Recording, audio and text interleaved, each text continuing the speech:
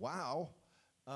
And by the way, I want to just look forward as well and make sure I share this, that after shared a couple of weeks, 3 weeks back, asking some questions about Christmas is, falling on a Sunday. So our plan this year is that on Christmas Eve, Saturday the 24th, we're going to be sharing a Christmas Eve service at 5 o'clock. Okay, we're going to try to send out reminders about this, but it's an unusual time for most of us to be gathering together. So I won't make wisecracks about us being like, when I grew up, the Catholics went to church on Saturday night. I won't make that wisecrack, but I just did, didn't I? Anyway, 5 o'clock Saturday night, Christmas Eve, we'll be gathered here, okay? The next day on Sunday morning, I'll be with my family. I don't know where you'll be. No, we want you to be with your family. That's what we want to free that up for everybody to be together. All right, Matthew 11, 2 to 11. So everybody got that? Christmas Eve, we'll be here at what time? 5 o'clock. All right. On Sunday the 25th, we will not be here. All right.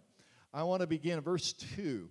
Now when John, while in prison, heard of the works of Christ, he sent word by his disciples and said to him, "Are you the expected one? Or should we look for someone else?" Jesus answered and said to them, "Go and report to John what you see and what you hear and see. The blind receive sight, the lame walk, the lepers are cleansed, the deaf hear, the dead are raised up, and the poor have the gospel preached to them. And blessed is he who does not take offense at me." As these men were going away, Jesus began to speak to the crowds about John.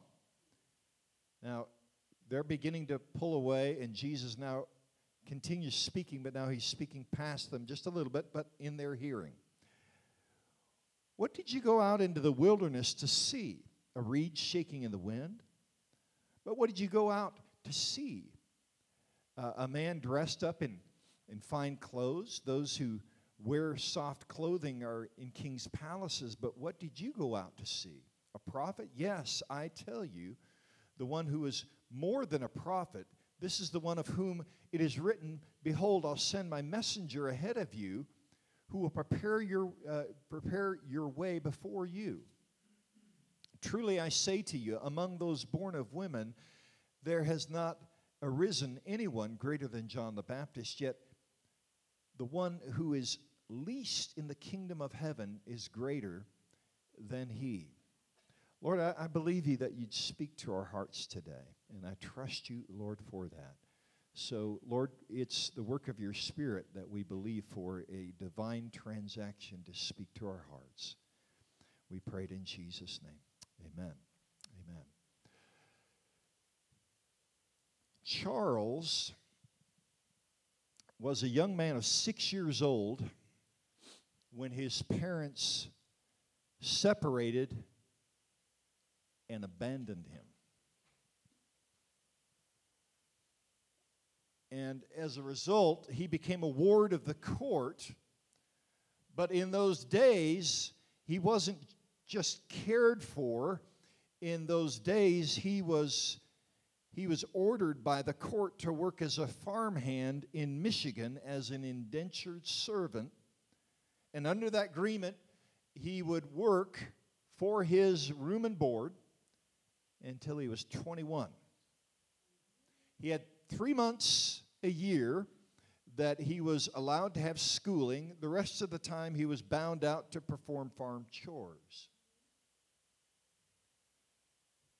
When Charles was 12, he decided he'd had enough of that kind of life, and he ran away, and he became a farmhand, first in Grand Blanc, Michigan, working for $8 a month. Later in Mount Morris, he got a big pay raise up to $12 a month. And it was on the farm that he learned the skill of carpentry and some machining skills. In fact, so much so that he formed a company that pressed hay. And after he'd formed that company and he was pressing hay on a nearby farm, he met his future wife, Jessie.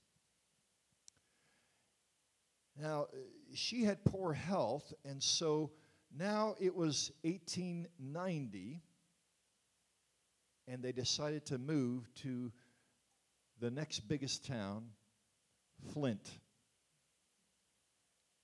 And in Flint, Charles found a job and was hired by a man named William Durant of the Flint Road Cart Company, later to become the Durant Dort Carriage Company, the largest carriage company in the world.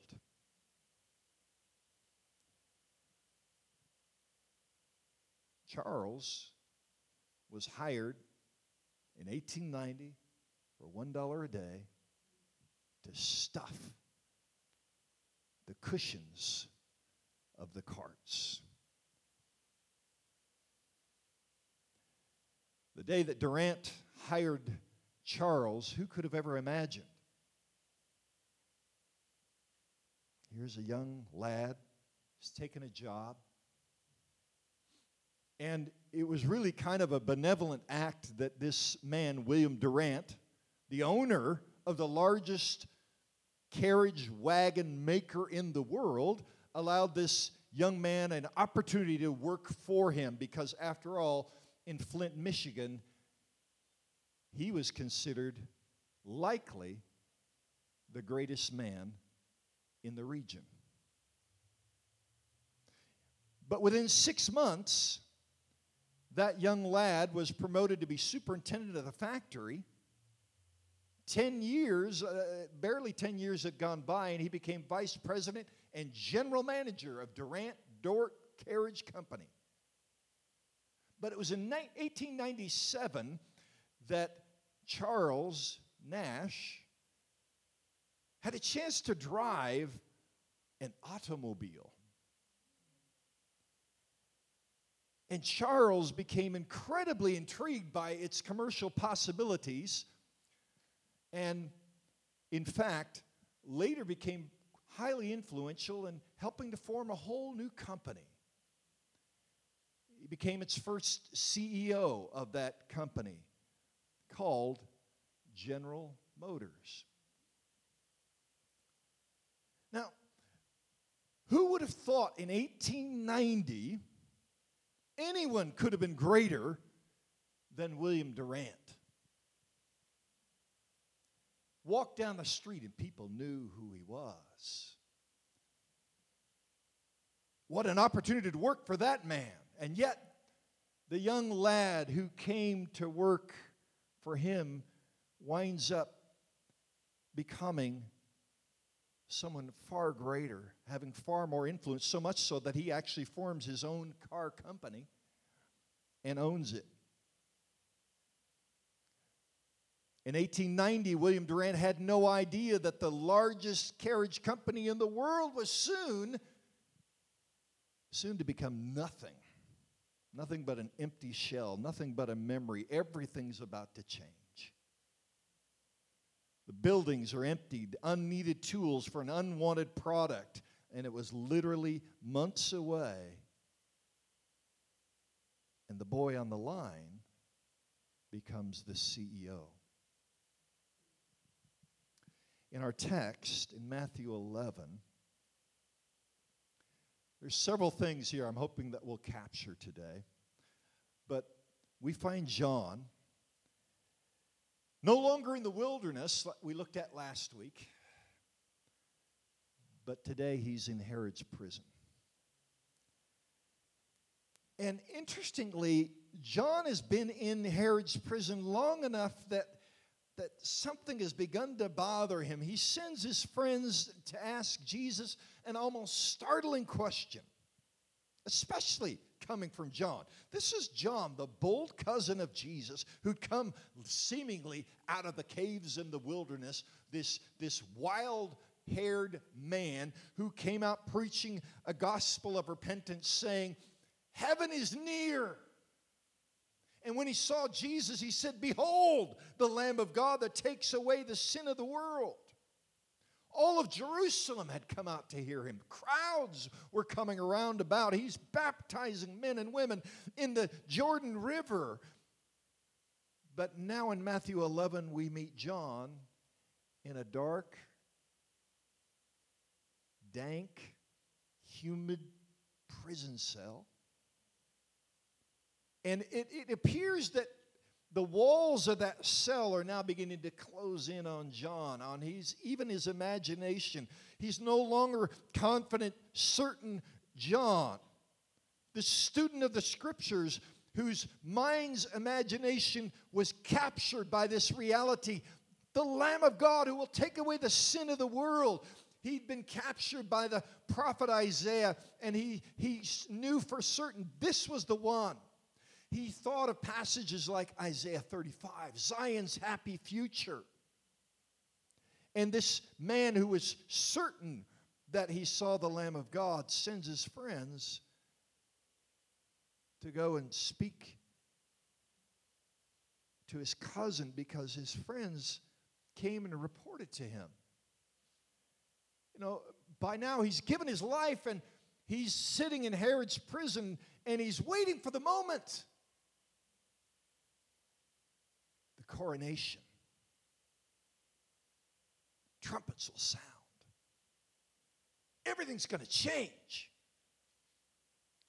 Rome will be removed. And his friends said, what's he saying now? I prepared the way. What's he talking about?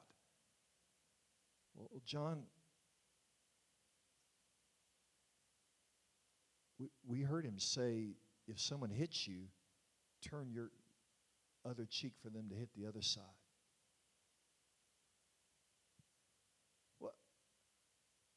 What did you hear? Well, John, he said if somebody conscripts you, see, something that the Romans could do, just come and take advantage of the local population. I'm tired of carrying my stuff. You carry it for the next mile. They were conscripted as subjects of Rome and forced to do it.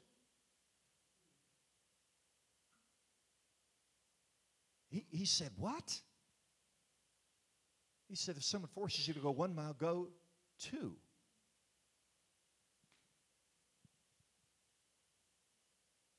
If someone sues you, wants to take something from you, just your cloak, give them your tunic as well. And John, that's not all.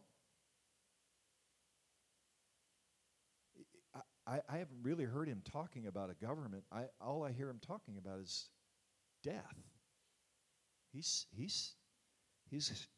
all the way back as we're heading to Jerusalem. The only thing he's never talked about any politics. He just talks about death. And the walls are closing in on John.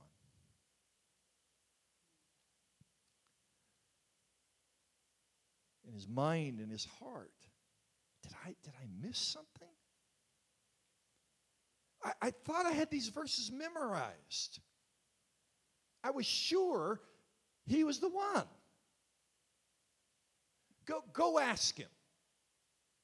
Are you the one, or do we look for somebody else? Now, before we get harsh on John, I want us to remember, even as weak as that illustration is, you think about William Durant in 1890. Headlights, traffic lights, turn signals. What? What are those? William, everything's about to change.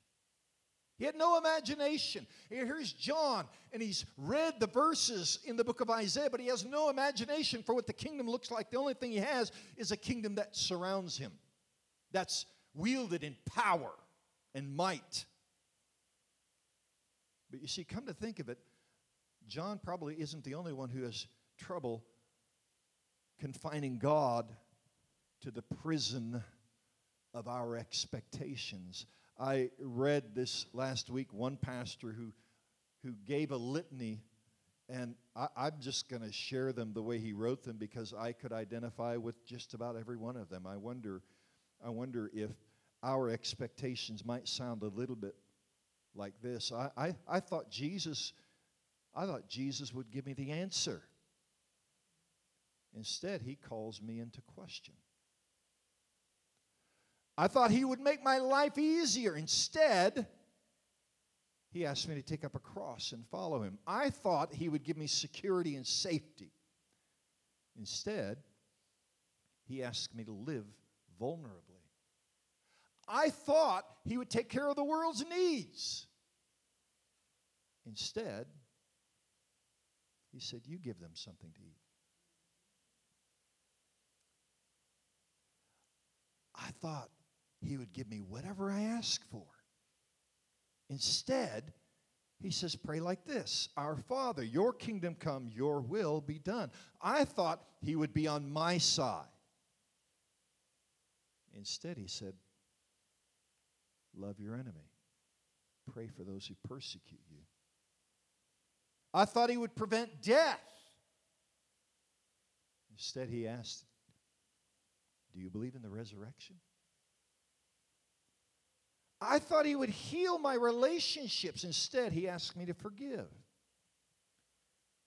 Not just 7 times, 70 times 7.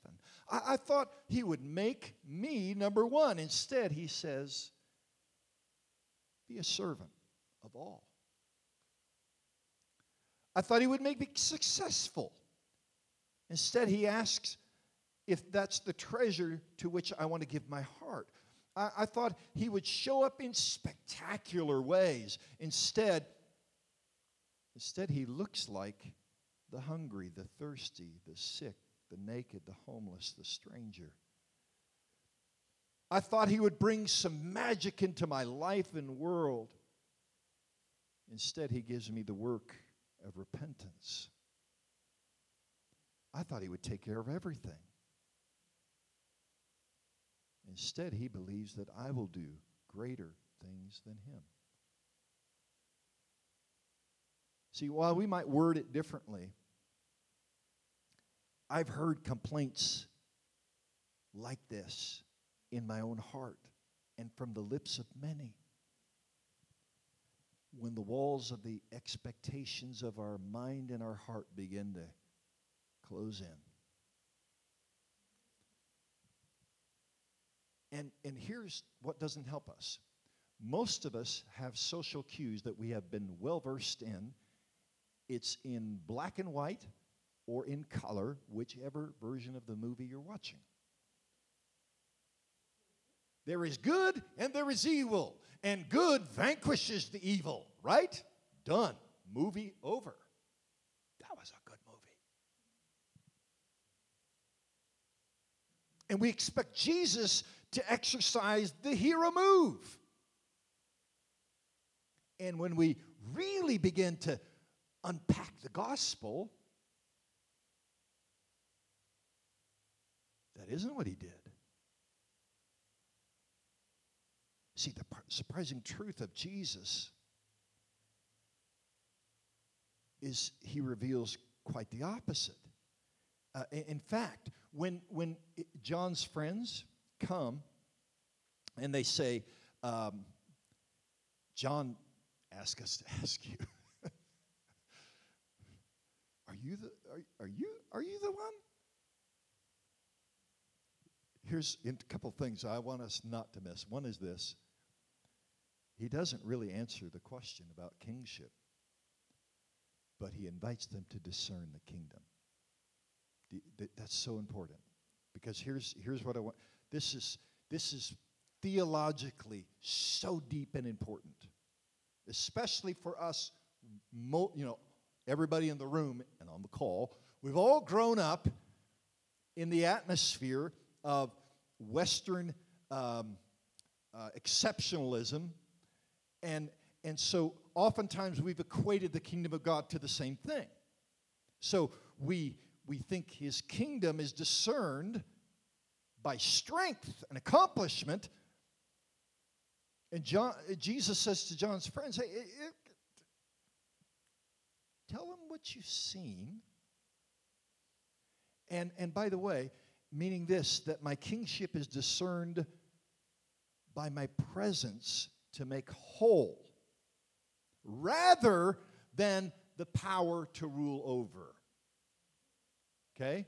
This is pivotal to discerning the kingdom of God.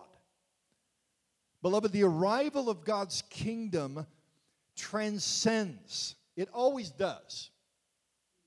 It transcends the darkest and most delayed places and spaces, and what it reveals is the beauty of God, the goodness of God, and the truth of God. In one word, the word that we often use here is the word love. God is love. It's revealing that God is revealing beauty. Those transcendent truths is the revelation of the kingdom. So Jesus doesn't say, you're right, I am the king. Just look out, Coronation Day is coming. He said, no, discern that this is what the kingdom is about. It's about revealing the transcendent reality to make men and women's lives whole. It's revealing beauty, goodness, and truth. A kingdom that's not limited or contained by our expectations or measured by our ideas of distance or delay, but it reveals everything's changed. And the life of heaven has come to earth. And beloved, that's good news. John's in Herod's prison, following his bold preaching of repentance. And I love, that's such a good word last week, repent not because of hell, but because heaven is here. So in prison, John hears about these works, and he's confronted by his own expectations. And here's what I want us to see. I went through that whole litany here a little while ago. He's in Herod's prison physically, but theologically, where is he? Theologically, he's in Genesis 3.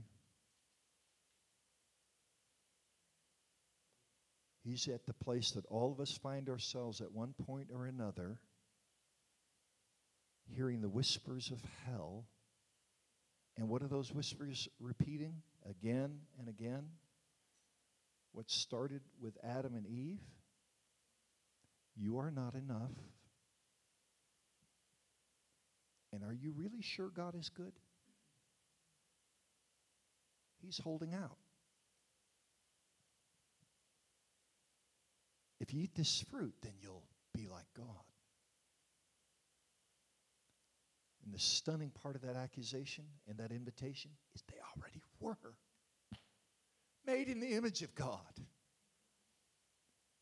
The whispers of hell, oh beloved, the whispers of hell or the proclamation of heaven. Oh goodness, I need to repent. So Matthew 11:6, Jesus' response to John's disciples, he doesn't directly answer the question. He says, discern the kingdom, but watch this. Blessed is he who doesn't take offense at me.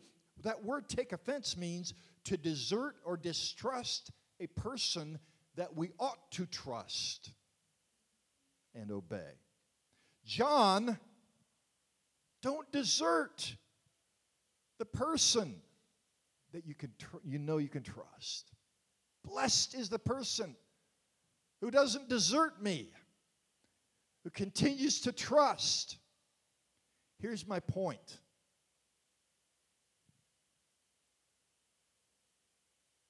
We're all going to face Herod's prison, that dark prison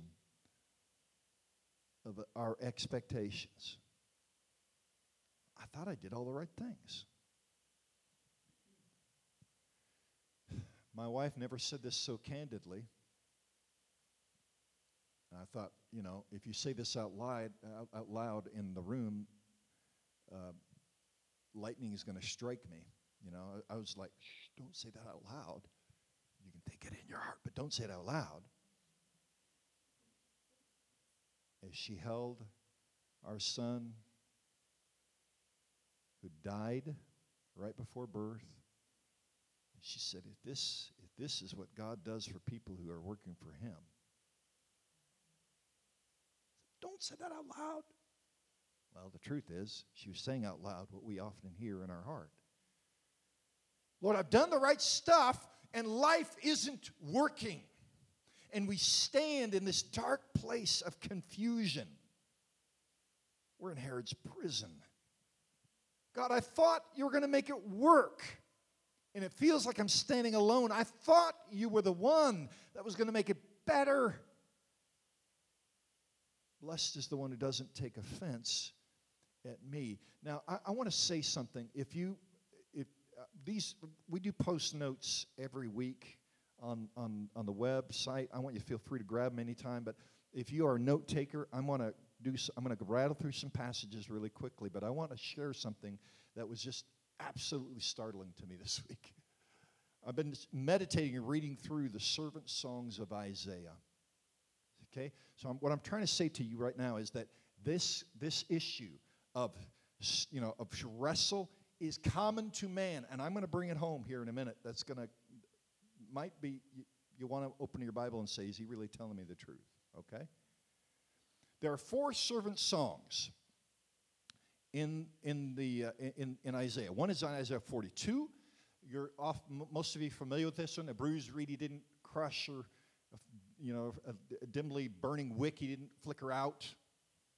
Comes with a spirit of servanthood, and Matthew acknowledges that about the spirit of Jesus, and he refers to it, I believe, in Matthew 4. Isaiah 49 is another passage, and then chapter 50, and then at the end of 52 and 53. 53 is that suffering servant passage that many of us are familiar with, and I referred to it here a little while ago.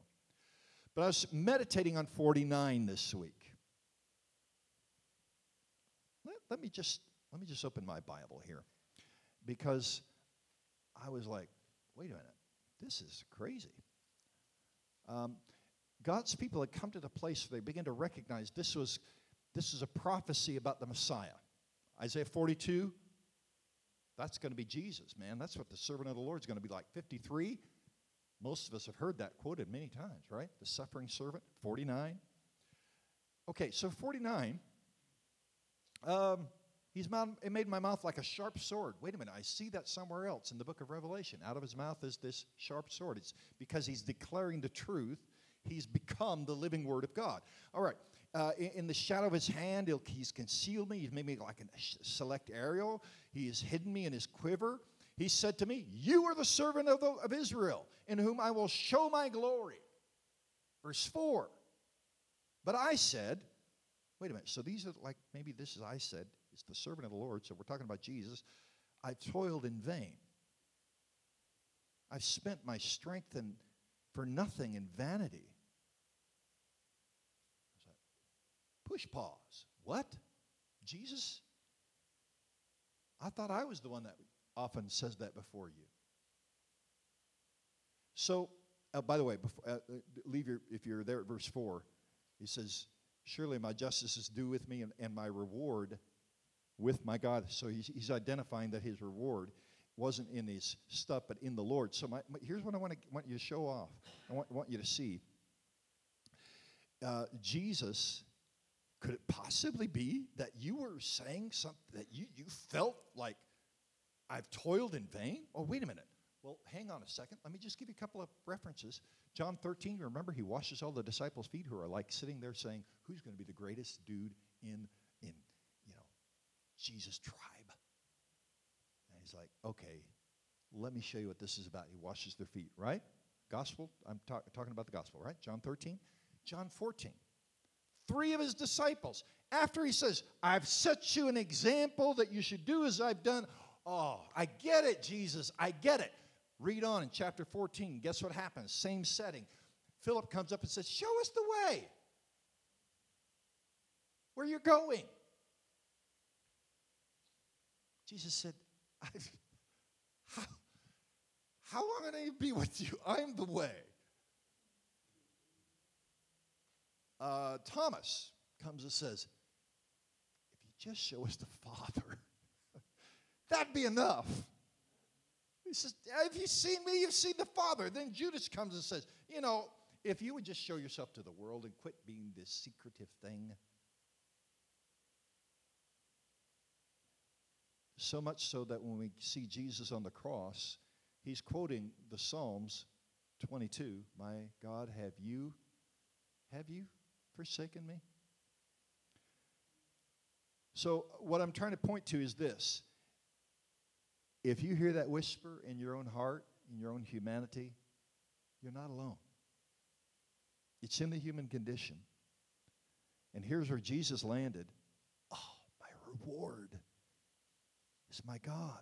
Wait a second. That was the promise that God made to Abraham in Genesis 15, verse 1. And he says, I am going to be your great reward. It's me, Abraham.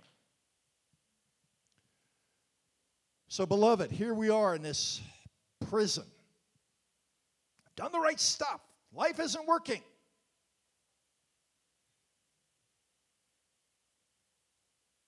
See, in my experience, there have been times in my life that I think I could identify with John in the wilderness when I have felt absolute certainty about the revelation of God's kingdom in my life. Unquestionable times.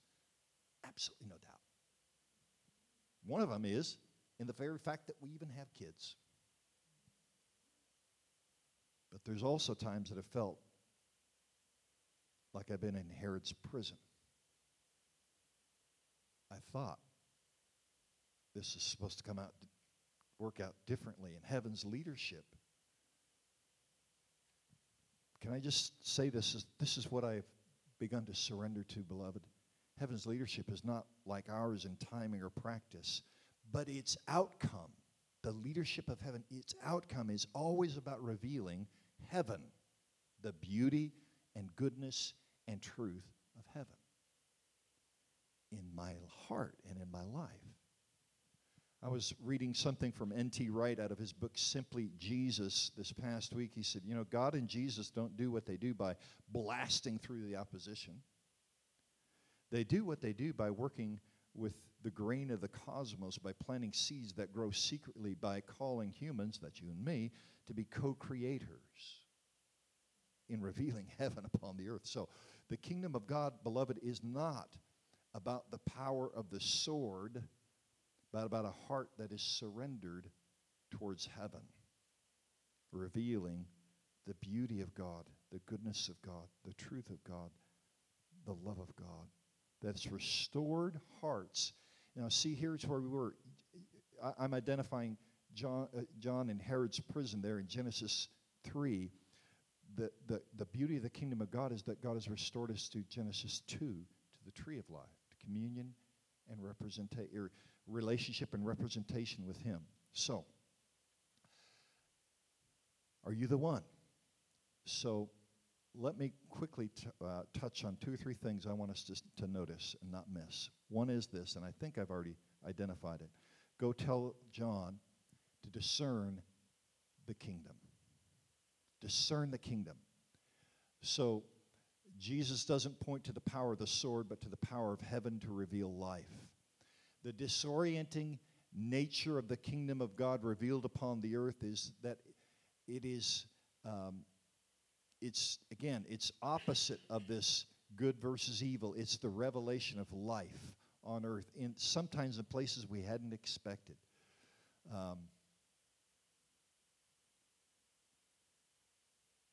Truth be told, we often want to read that plot into the gospel. And Jesus comes and he says his life, he gives his life in surrender and in love and forgiveness on the cross. And the hungry and the thirsty find food and drink for their soul. The captive are set free. The poor have the good news proclaimed to them. Heaven's power restores and redeems and reclaims life every single time. Are you the one? So how do I answer that question? Look, discern heaven. John, look for heaven.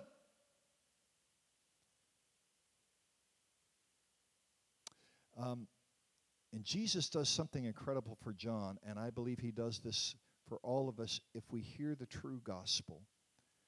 The good news that God is relating to you not on the basis of your sin and brokenness and failure, but on the basis of his love.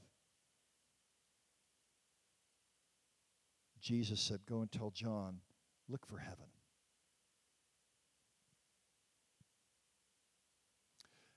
Um, I want you to notice in verses 7 to 11, after his friends begin to leave, while they're still in his presence, Jesus speaks to the crowds. This is so good. John discerned heaven, but watch this. He doesn't just rebuke. This isn't a rebuke. He does not rebuke John.